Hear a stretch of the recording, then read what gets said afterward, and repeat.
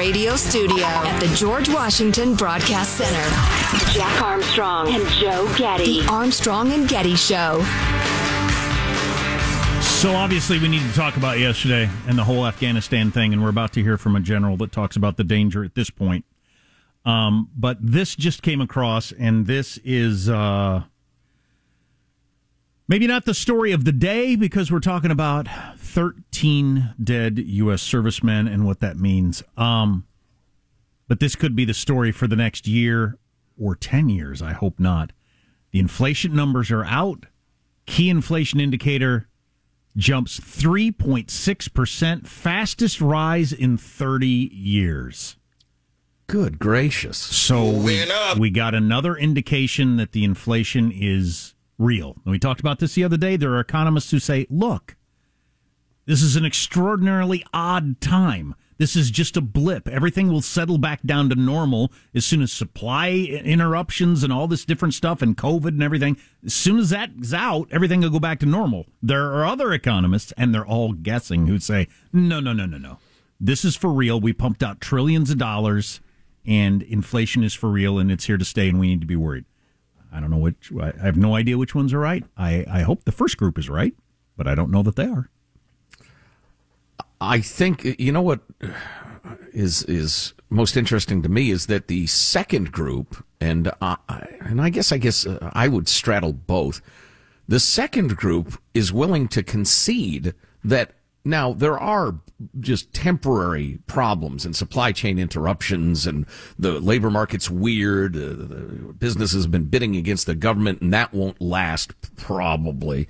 But the first group almost never concedes that, yes, we pumped trillions of dollars into the economy artificially. More money is chasing fewer goods. So, of course, you're going to get inflation, and it's probably going to be persistent. It bothers me that Group A won't acknowledge the truth of what Group B is saying. And as always, you got to remember, inflation to a great extent is just people's attitudes. It's an emotional thing. And if people believe that inflation is happening and people start buying stuff because they're afraid it's going to get more expensive or moving their dollars around based on it, it's a self-fulfilling prophecy at that point, which is scary. And so people see these numbers and start to react accordingly. Anyway, just thought I'd bring you that. Horrible day yesterday in Afghanistan. The question we're asking and discussing with you and smart people is, was it avoidable? Did it have to be this way? And where are we now? Here's General Kenneth McKenzie, commander of U.S. CENTCOM, on where we are with the danger right now. Very, very real threat streams. Very, very what we would call tactical. That means imminent, could occur at any moment. And they range from rocket attacks. We also know they aim to get a vehicle-borne suicide attack in if they can, from a small vehicle to a large vehicle. They're working all those options, and we're doing everything we can to be prepared for those attacks. That includes reaching out to the Taliban, who are actually providing the outer security cordon around the airfield to make sure they know what we expect them to do to protect us. The long and short is, you remember after 9/11, well, immediately we bolted to shut the doors on airplanes. I mean, just that alone meant that attack couldn't happen again. I mean, basically the next time a plane flew, the 9/11 attacks could no longer happen the same way. This is the opposite. Exactly what happened yesterday could happen right at this moment. There's nothing stopping it. We're in the same situation. Unless you believe that we somehow honed our game with the Taliban, the two of us, and now we figured out, here's how we stop suicide attacks. Now, I think that's unfortunately laughable. So it's every bit as dangerous, maybe more dangerous today. I don't know what ISIS-K or Al-Qaeda's goal is.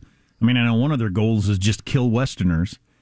If they wanted to drive Joe Biden from office, another attack today, I think people would just be, all right. I mean, I can't imagine how devastating that would be. Yeah, I don't think that's their primary goal. No. They just want to sow chaos and death in Afghanistan and discredit the Taliban because it's a rival group. Yeah. If there's another one in the next 72 hours or however long we're there, another attack, oh boy, that is going to be emotionally, as a country, a hard thing to take. Coming up in just, 20 minutes or so, we're going to play a conversation with Mike Lyons in which he is bluntly critical of General Kenneth McKenzie, commander of U.S. CENTCOM, who we just heard from. There were aspects of his presentation yesterday, and I watched the whole thing and the questioning from the media that I thought were quite good. But it does strike me that generals never admit they screwed up, certainly in the midst of the battle or the situation, and they never chuck their superiors under the bus. And there is enormous accountability that needs to be assigned in the wake of the miserable string of screw-ups, bad policies, hasty decisions, and the rest of it, including just being date-based instead of conditions-based. And I found his, we knew this was a dangerous mission. We all accepted that. Now we need to move forward. It was more or less unavoidable. And here we go, blah, blah, blah. It's like, well, okay, all right. You're in the midst of the fight, so I get it. You do what you need to do. But I think we, the people, not only do we want to assess what went wrong and who screwed up, I think our system demands that of us. Well, theoretically, we govern ourselves. And I would suggest that the people we put into high office, and then the people they have put into high office, I'm talking about the cabinet, the secretaries of this and that, I think they have screwed up mightily and have betrayed an awful lack of judgment. And in the case of the president, a terrible lack of mental acumen at this point. So we're more or less H.R. McMaster fans around here. He was Trump's national security advisor at the beginning? Yeah, for a while, yeah. And interesting dude, wrote a really good book about Vietnam. He was on Fox yesterday. I didn't see him, but Joe said he's wrong, so I'm kind of interested in hearing about this. Well, I think he is, but let's hear from 70, please. I would not be surprised at all if this ISIS-K attack is just a straw man. It's just a front for the Taliban, who are actually organizing the attack against us to humiliate us further after we surrendered to a terrorist organization. It's not impossible. No, of course not. If I was going to guess, I don't think so either. I think the Taliban is just selfishly wanting us out of there so they can run the country and make as much money as possible. I don't think this helped their cause. And ISIS-K is blowing up and murdering Taliban guys and Afghans all over the country. They just want to discredit the Taliban so they can take over that particular hellhole. I've read a lot about this over the last 20 years. I'm not an expert, but I have read an awful lot about it. I don't know if the Taliban is as religious as they are just a mob, just a mafia with like weird sexual kinks. Whereas your Al-Qaeda, your ISIS, they are that weird, twisted, death culty, jihad, fundamentalist Islam thing to the core.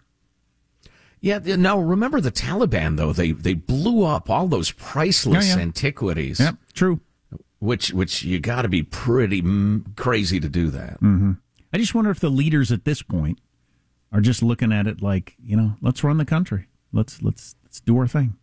I don't know. And it's certainly possible they have evolved in some ways over the last 20 years. They have not changed their stripes, but their approaches might be different. No, everybody is evil. I just don't know if they're as motivated by Allah, Muhammad, as they are by power and money.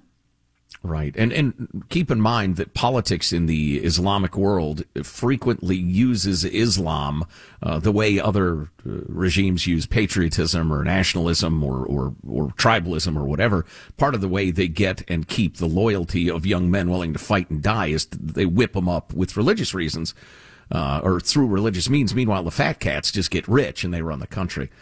Here's a headline for you. Biden presidency teetering amid calls to resign and potential investigations over U.S. deaths in Afghanistan. Who has that headline? I'll grant you that's Fox News, but okay. It feels like it's teetering to me. I don't think that's an exaggeration at all. Well, teetering in what sense? That he would resign? Resign, have the 25th Amendment revoked or invoked, rather, or every bit as possible and every bit as devastating. Morale, organization, respect, poll numbers, they're all crumbling. So maybe it's just teetering in the standard political way, but it's teetering. The Federalist is out with a statement. Joe Biden has been derelict in his duty. He is unfit to lead. He should be impeached. I'm okay with impeachments.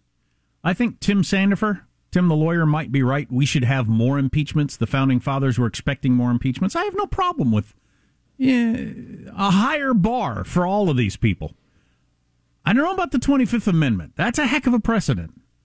You start doing that. He might be worthy of it, though. He might be worthy of it. Yeah, I wouldn't say you start doing that. I mean, it's either appropriate or it's not. Remember, it has to be invoked by his own vice president and cabinet. All right. Going opposite direction of something I just said a few minutes ago, quite possibly wrong. Disclosed TV has just put out a video. The Taliban have expanded the security perimeter outside of the Kabul airport. Almost no one gets through the checkpoints anymore. I was talking just a little bit ago how as it's every bit as dangerous right now as it was yesterday. It doesn't look like it. I'm looking at this video. There is so much space now around the airport. Nobody can even get close. Those throngs of people are right at the gate. It ain't like that now. It's just wide open spaces with Taliban guys looking around. They have really expanded the area around there before anybody can even get close. So that might help. So if we have we got no Marines out there, all Al-Qaeda can do is blow up other Taliban people, which is its own different issue. Right. But having been given and accepting a date specific, now what the Taliban has said is, all right, we're not going to get you guys killed anymore. And that expanded security perimeter would have been a good idea days ago, obviously. On the other hand, the cost is we can't execute the mission. We're not getting Americans out. We're not getting allies out. We're not getting refugees out. So more on that, and I'll look into who's commenting on the inflation numbers. Those have me concerned. Bunch of different things. Coming up, we need to play you some more clips of the president's address to the nation and answering questions from the media yesterday. It was terrible. It was one of the worst moments in the presidency in the last 50 years. You definitely don't want to miss the conversation with Mike Lyons in about 15 minutes. Good stuff. Text line 415-295-KFTC. Armstrong and Getty.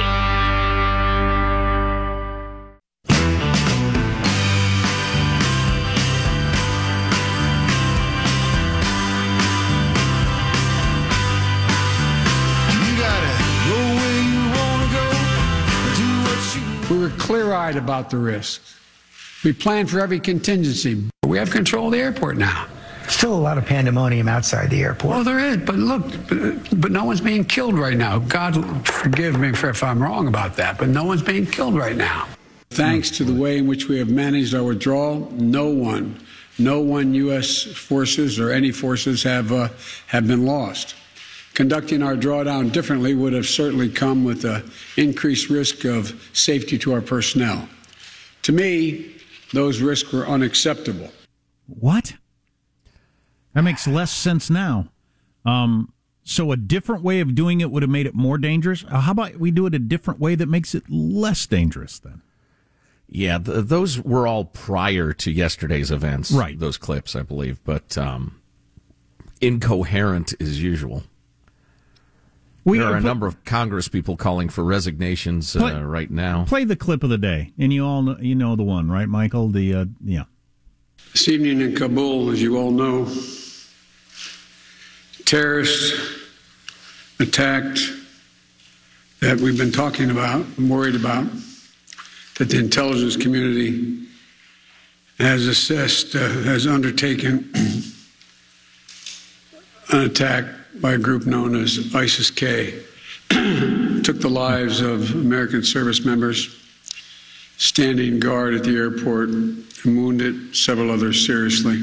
Well, that could be the clip of the day because that was the opening of the speech on a day when we've had a horrible loss of life, and it took him till 5 o'clock Eastern to come out and speak at all for some reason.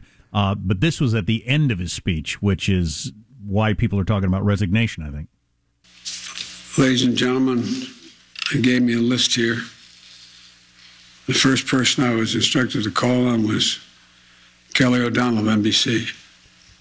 No. That's not bad because he has a list of who to call on. They do that for all presidents. What's bad is he doesn't know how to make it seem like he's calling on people without or reading. That he's in charge. Without reading those directions. That incoherent opening, if that was your company's sales meeting, you would be concerned for the health or certainly the abilities of whoever was speaking those words. It was incoherent, it was rambling, it was exhausted, it was extremely old. No, I mean, I can imagine you and I being in a meeting and a CEO of a company comes out and starts that way. I would lean over to you and say, "Is this dude okay?" And again, during a terrible day, a historic day, a day where people were looking to the commander-in-chief, this was the opening. Play it again, Michael, 30. This evening in Kabul, as you all know, terrorists attacked that we've been talking about and worried about, that the intelligence community has assessed, has undertaken an attack by a group known as ISIS-K. Took the lives of American service members standing guard at the airport and wounded several others seriously.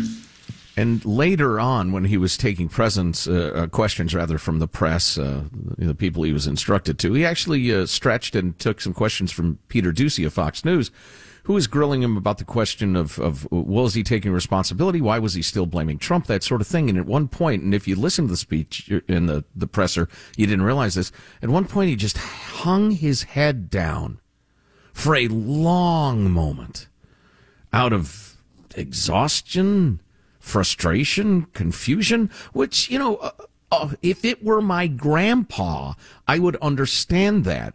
But if the commander-in-chief doesn't have the fortitude to get through a little back and forth with Peter Doocy, that's a serious issue. Yeah, so this isn't about damaging Biden and getting him out of office or anything. I don't want Kamala Harris to be president.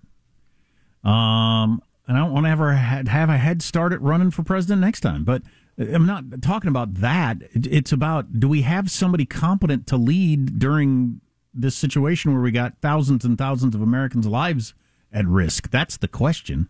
And I don't think he's up to it. He is certainly not up to rallying the nation and explaining the situation. I mean, this has been like his fifth consecutive attempt to get it right, to explain what's happening, to rally the people, and each one has been awful.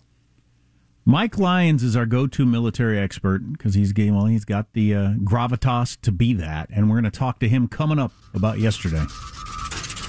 Armstrong and Getty.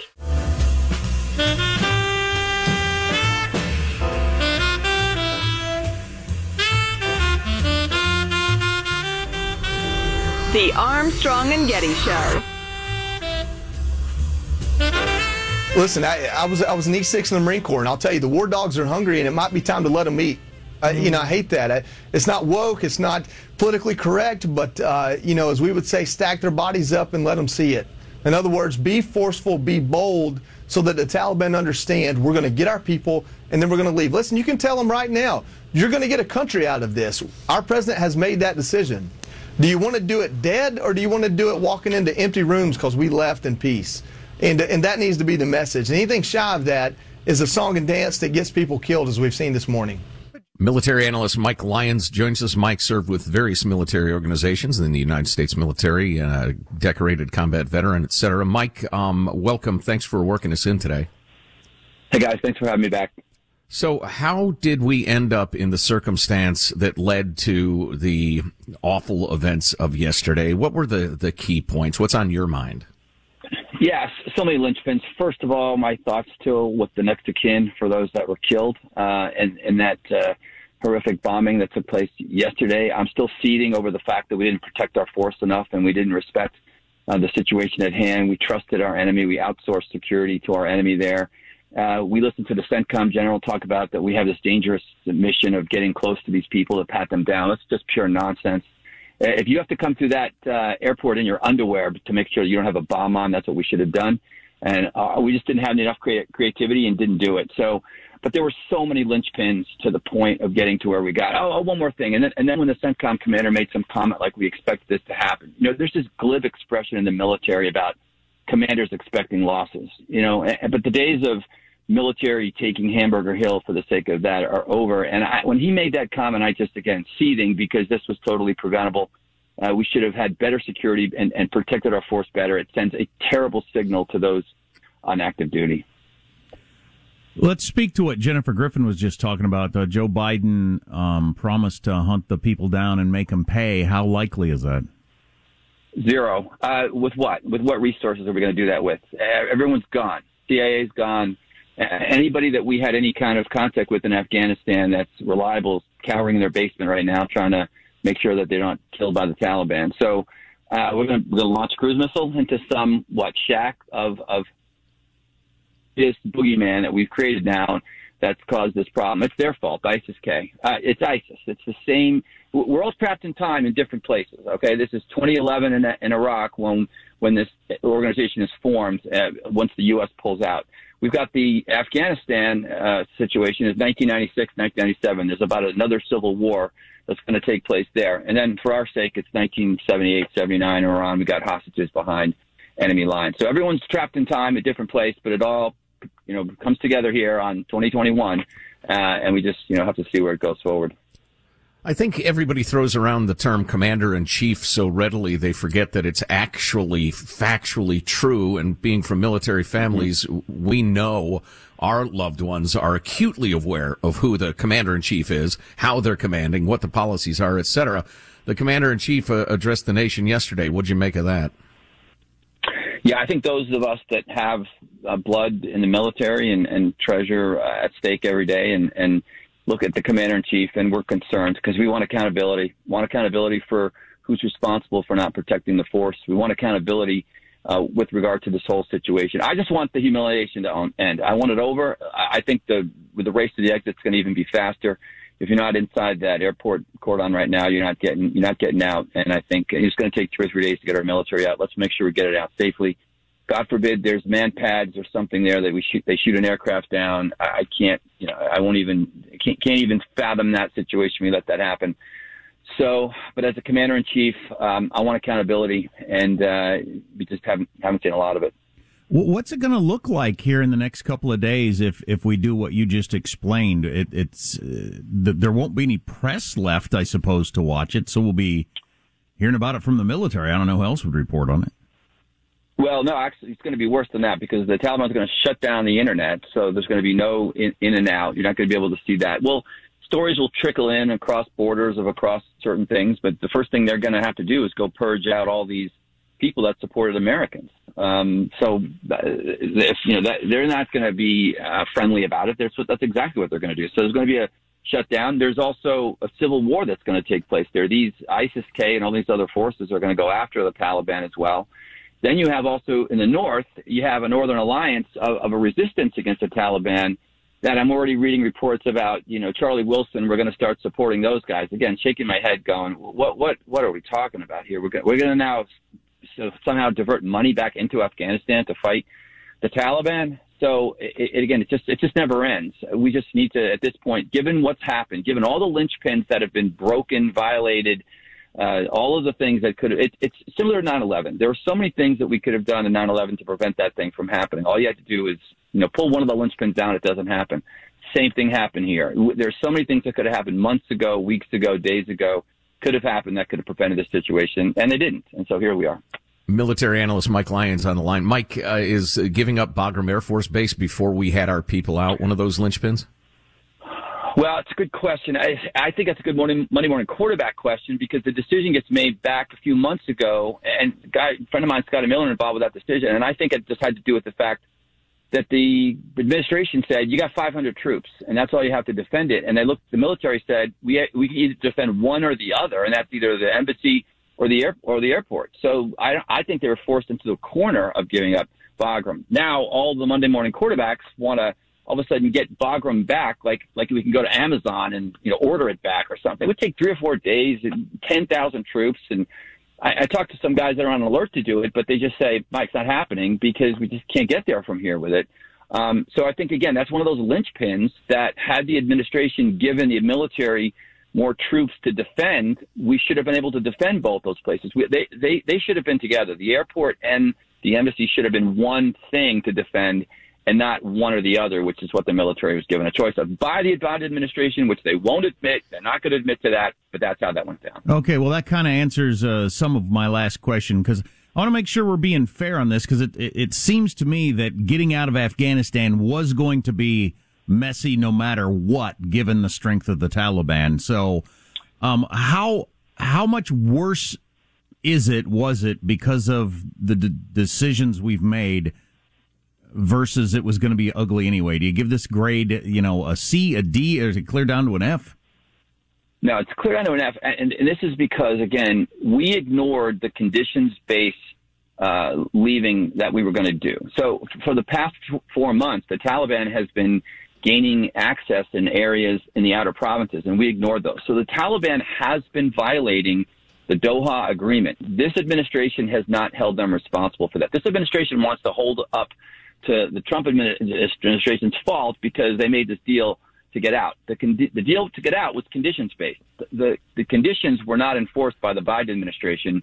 Come back to May of this year, and then it just accelerates. They get told 500 troops, that's it. That wasn't enough. The conditions on the ground didn't dictate that enough. They weren't listening to it, and now we're at the point where you see a very stubborn Joe Biden is not reversing anything. Donald Trump likely would have reversed himself months ago with regard to at least the conditions-based, and he would have kept pushing this date out until we were sure that we can at least get out safely. Mike Lyons on the line. Mike, we really appreciate your candor. It's great to talk to you. Thanks. Great, guys. Thanks for having me. So many talking heads and analysts seem like they're reading from a script. Their comments are predictable. They're cliches. They're all the same. Mike comes on, he blasts away, and he tells the truth. And sometimes he disagrees with us. Sometimes, like his taking down the CENTCOM commander. Where else are you hearing that? That's great stuff, and I really appreciate him coming on and speaking honestly. You can tell he's not a talking head. He cares. Major Mike Lyons. Great conversation with Mike Lyons. Yep. Always. Agree or disagree, our text line is 415-295-KFTC with a variety of things he said. He, like so many people, like Jennifer Griffin said yesterday, like others I've heard, on Morning Joe this morning on MSNBC, their Pentagon correspondent, when asked about hunting these people down, said there's no chance of that. Just none. Play clip 34 for us, Michael, would you? To those who carried out this attack, as well as anyone who wishes America harm, know this: we will not forgive. We will not forget. We will hunt you down and make you pay. The Taliban might, but we won't. We can't. It's not that we don't want to or don't have people that can, but we're just not in a position to do it. And then when he said don't forgive, I thought, why would we forgive? We're never going to forgive. But we seem to have forgiven the Taliban. I mean, the Taliban, they were enemy number one. Well, number two, right behind Al-Qaeda in 2001, because they harbored Al-Qaeda. We had 6 figures worth of troops there, along with a bunch of NATO allies going after the Taliban. Apparently, we've forgiven them, because now we're negotiating with them and saying, hey, you can have the country. Just let us get out, would you? Try and do us a favor. Anybody remember Restrepo, Korengal Valley, any of those terrible battles, the thousands of men we lost? They have been a serious mortal enemy for a long time. Just 3 days ago, the Taliban leader told NBC Osama bin Laden was not behind the attacks on the Twin Towers. Right. That's who we're dealing with there. Yeah. Osama, who was hiding in Pakistan, and some analysts I've read are saying the big victor in this war is Pakistan. The evil, evil frenemy that is Pakistan. And I think the friend part may be ending very soon. A little bit of that, if you're interested in global affairs, we could touch on that. And some more clips of the president's just meandering, spiritless, exhausted address to the nation yesterday. Really have to wonder if behind the scenes everybody's completely aware, and this is a managing, and maybe he's even aware. I don't know. We might be in a crisis situation like the last 6 months of Woodrow Wilson's presidency, where they're just keeping it quiet. Everybody understands where we are here for the sake of the country. We're just trying to figure out how to get through this little mess with a guy who's not up to it. Yeah, well, we received an email from a gal whose husband has dementia on that very question just a couple of minutes ago. I want to share part of that with you. That's good stuff. And again, discuss. Text line 415-2. Yes, Michael. I got a quick question. Do you think Biden would resign if his dementia gets worse? Does he come out to the nation and say, I have to leave? I don't know. Maybe, and that goes to the topic of the email, honestly. Okay, perfect. We'll get into that discussion coming up next. Armstrong and Getty.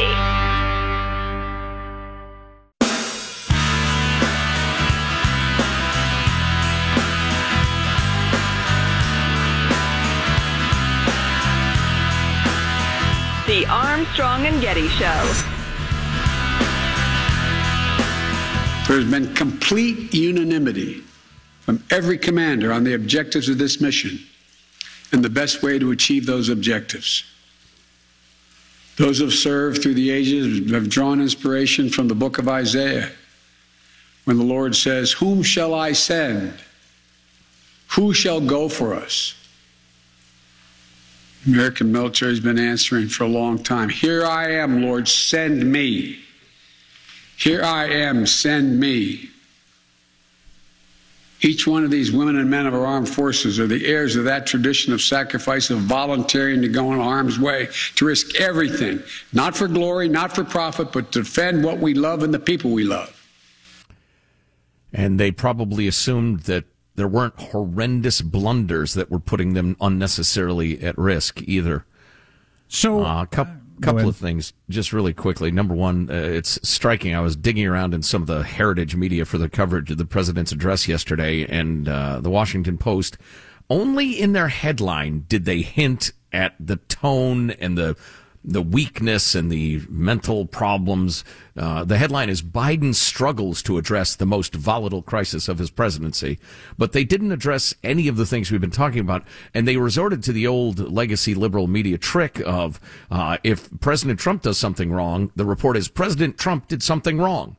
And if President Biden does something wrong, Republicans accuse President Biden of doing something wrong. Yeah. So it's always framed that way. So I'm not a big fan of dissecting presidential speeches and talking about it for a long time. I've always thought it's just such an inside D.C. Beltway thing. Presidents give an address, and then they'll talk about how good it was and give it grades and stuff like that. The average person doesn't hear these, and if they do, they hear a little bit, and they don't think about it that much. It's not that big a deal. The only reason this is important is trying to figure out, is the guy got his faculties or not? That's what's interesting to me. I heard even Tucker Carlson last night on Fox said the nation was waiting for a president to put this in perspective. Okay, maybe you live your life that way. I don't. I do not see the president of the United States, Republican or Democrat, as somebody who needs to heal me in times of crisis or hug me or hold me or direct me or anything like that. So I don't care about speeches that much from presidents. But if he's not capable of being the president, that is a significant thing. Jonah Goldberg tweeted out his review of the speech in the way that pundits in D.C. do. Making sure we leave time for the letter from the gal with her husband. If you're grading on the curve of a very old man dealing with a terrible crisis, where despite his political posture he's riddled with regret and doubt, then Biden's presser was adequate. If you're looking at it objectively, he came across exhausted and struggling. I'd say so.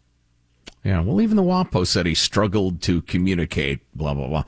So we've received a number of emails from folks who are dealing with dementia or a loved one with dementia, and it is a sad thing, and there's no joy and delight in this.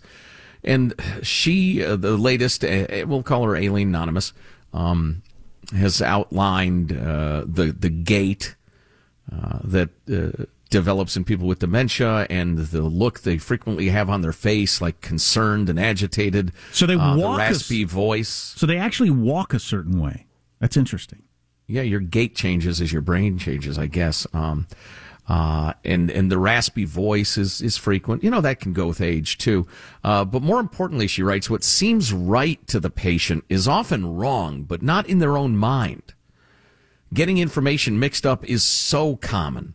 When stressed, this patient definitely becomes more agitated and tired and confused. Having the same schedule is what these patients do best on.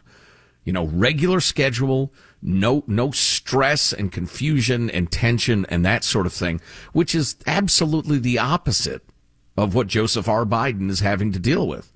And I remember Barack Obama saying to him, you don't have to do this, Joe. You don't have to run for president, which is an interesting thing to say to somebody. And on a human level, I'll bet Biden, to the extent that he is cognizant of what's happening and what's happening in his own brain, he's got to be suffering enormously right now, because the throne he'd always wanted, the responsibilities he'd sought, the service to the country that he'd always wanted to perform, he finally got it, and he doesn't have what it takes anymore. And he's struggling to the extent that he's cognizant of it. He is now struggling with an enormous moral question.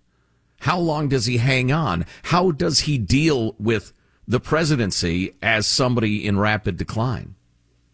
I don't know. I feel for the guy. Yeah. Oh, no kidding. It's a tough spot for him and the country. So he was asked about this topic yesterday, and he said he didn't know, and he might not know.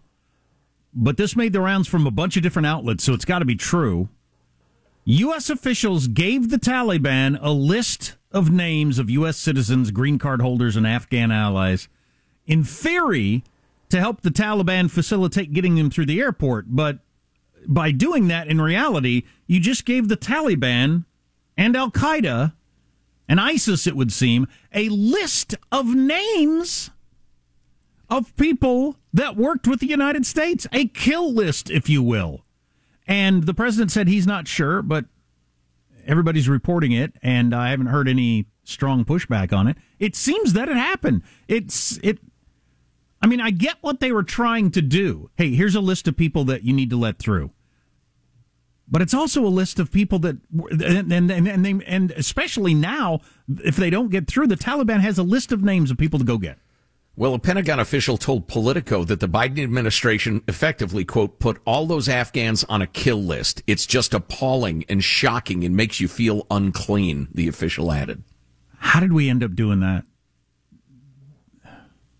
I mean, that's like an Andrew Cuomo putting old people in next to COVID sort of screw up. That's a big one. Armstrong and Getty.